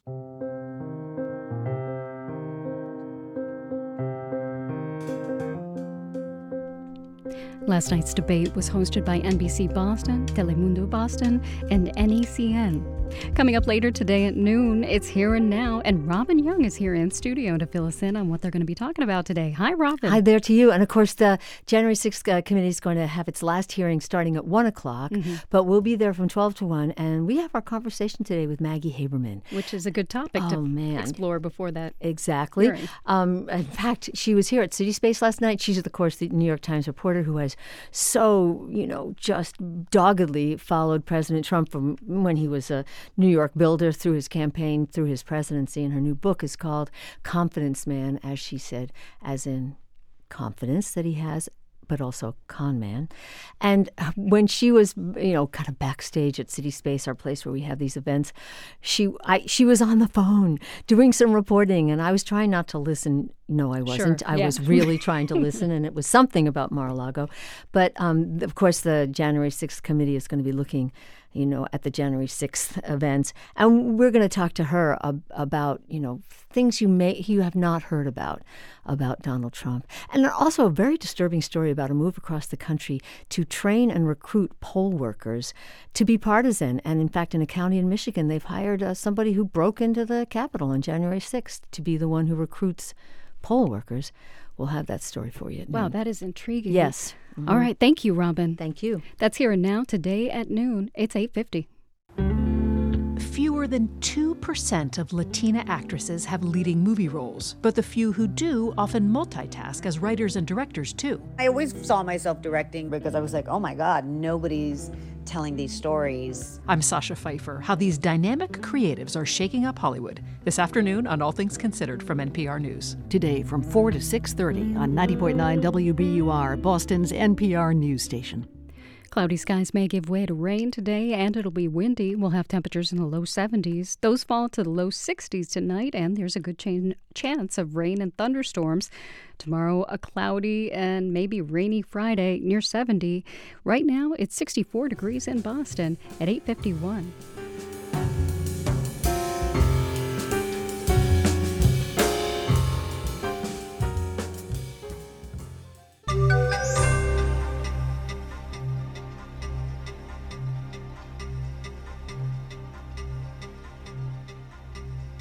Marketplace Morning Report is supported by Avast, a global cybersecurity company with 435 million users who trust Avast to help take control of their safety and privacy online at avast.com.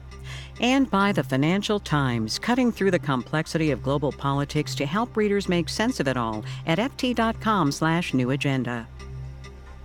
The International Energy Agency is adding to the chorus of criticism aimed at the oil producers' cartel OPEC Plus for cutting production by a dramatic 2 million barrels a day. The IEA says OPEC's decision could be the final nudge, tipping the world economy into recession. Marketplace's Nova Safo has more. The International Energy Agency says OPEC's decision goes against efforts to navigate through the worst global energy crisis in history caused by Russia's war in Ukraine. Oil prices had been declining. In September, the agency says they fell to their lowest level of the year. But now that's reversed, and prices at the pump are rising too. The IEA says it's already seeing signs of declining oil demand, which would run counter to OPEC's own stated objective with the output cuts to reduce volatility in oil markets. Since last week's decision, OPEC has come under scathing criticism from U.S. officials. Saudi Arabia, OPEC's leader, has faced the brunt of that criticism. I'm Nova Salvo for Marketplace. The price of crude is down 1%, $86.40 a barrel.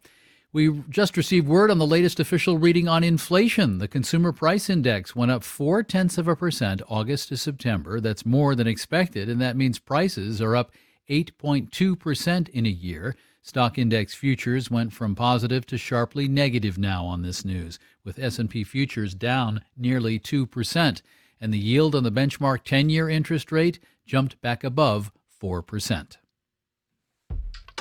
Marketplace Morning Report is supported by Insperity, providing HR support, including access to benefits and HR tech, helping businesses succeed so communities prosper. Insperity, HR that makes a difference. And by Palo Alto Networks, secure access for hybrid workforces wherever work happens. The future of secure access is ZTNA 2.0. PaloAltoNetworks.com. Now to our series on money, politics, and whether campaign donors can be secret Santas who spend big but voters never know it's them. Voters in Arizona next month will decide whether some of the biggest campaign spenders should have to reveal their true identities. Today, it's not just Arizona, and we start not in AZ, but in AK, Alaska. Yay! I think that's the first time I've ever asked for a round of applause on Zoom, but I think it worked. Pandemic campaigning in 2020, meaning rallies not at the Capitol in Juneau, but on screens instead. Thank you for voting. The result was close, but Alaska voters did approve a limit on anonymous money influencing campaigns. If a person gives $2,000 or more, voters get to know who's paying. That's now the law in Alaska. Every year, every election, more and more money. No one knows where it comes from. Scott Kendall is an Alaska attorney now defending the measure in court. As we've been exploring this week, donors in most states can keep on the down low by giving their money to a kind of nonprofit that's allowed to do political work. Not a 501c3 like the United Way, which can't do politics, but typically a C4 that's allowed to give to campaigns. These nonprofits can have pleasant-sounding names along the lines of Citizens for a Perfect Universe or something. Americans for Apple Pie, and Americans for Apple Pie donates money in election, and no one knows where that money came from. Polls show voters on both the left and the right indicate worry about so-called dark money. Republicans got good at it, and then in 2020, Democrats got even better at it nationally, according to a New York Times analysis. And Kendall says Alaskans seem to like their new system's focus on the bigger donors. If you're a member of the NRA, you don't give them $2,000 a year. So the NRA membership, they can donate money. Or labor unions, their thresholds are below that. Groups including the Alaska Free Market Coalition unsuccessfully challenged the new law in federal court, but it's now on appeal. Daniel Sir of the Liberty Justice Center of Chicago represents the challengers. He believes Alaska's rules go further than advertised, suggesting donors could get exposed if they gave, for example, to the local Chamber of Commerce. And he's worried that donors will now be less likely to speak out with their dollars if they could end up in the hot seat. Our society benefits when people have that privacy because it creates space for people to support controversial issues and have a vibrant marketplace of ideas where all ideas are heard, including controversial ones. A robust marketplace of ideas is a key reason the U.S. Supreme Court decided not to limit corporate political contributions. But ideally, a market needs transparency in order to function properly. Jay Costa is director of a California-based group called Voters' Right to Know, which pushes for disclosure policies at the state level. Otherwise, there are distortions that occur because people don't really know what they're buying. How courts decide is being watched well beyond Alaska. In 2018, voters in North Dakota passed new campaign disclosure rules, and there's the one on the ballot in Arizona next month, and maybe Oregon in 2024. 21 states allow votes on measures pushed by citizens and not necessarily referrals from elected legislatures. Patrick Llewellyn is with the Campaign Legal Center, which offers legal expertise in these matters. When legislatures won't take action themselves, it makes sense that citizens of the state would take the initiative. Last month, the President of the United States pushed to get money out of what he called the shadows. Right now, advocacy groups can run ads on issues, attacking or supporting a candidate right until Election Day without disclosing who's paying for that ad. But 2 days later, a national ban on mystery money failed in the Senate. No Republican voted yes, and that was that. David Tedesco, a businessman and registered independent who's funding the ballot measure in Arizona, sees a kind of arms race. If you talk to sitting politicians in a private conversation, what you're generally going to hear from most of them is, I'd like to see dark money go away, but my opponents take dark money, and I might have to take dark money. But privately, if you take care of it for us, I'd be happy to follow those rules. All of our Secret Money public influence coverage is streamable from marketplace.org now. The series was produced by Marketplace's Alex Schroeder with Meredith Garrettson and John Gordon. Our engineer is Brian Allison. Our digital team was Carrie Barber, Olga Oxman, Edward Silver, and Dylan Mietnan. I'm David Brancaccio. This is the Marketplace Morning Report. From APM, American Public Media. This is 90.9 WBUR. It'll be cloudy, windy, and low 70s today. Rain and thunderstorms tonight in the low 60s. Tomorrow, rain likely in the morning, otherwise cloudy and near 70. There will also be some gusty winds. And a quick reminder, beginning at 1 today, NPR and WBUR will have live coverage of what may be the last public hearing held by the January 6th House Committee. It's expected to focus on the role former President Trump played in the attack on the Capitol. It's 64 degrees in Boston, and we're coming up on 9 o'clock. The BBC is next.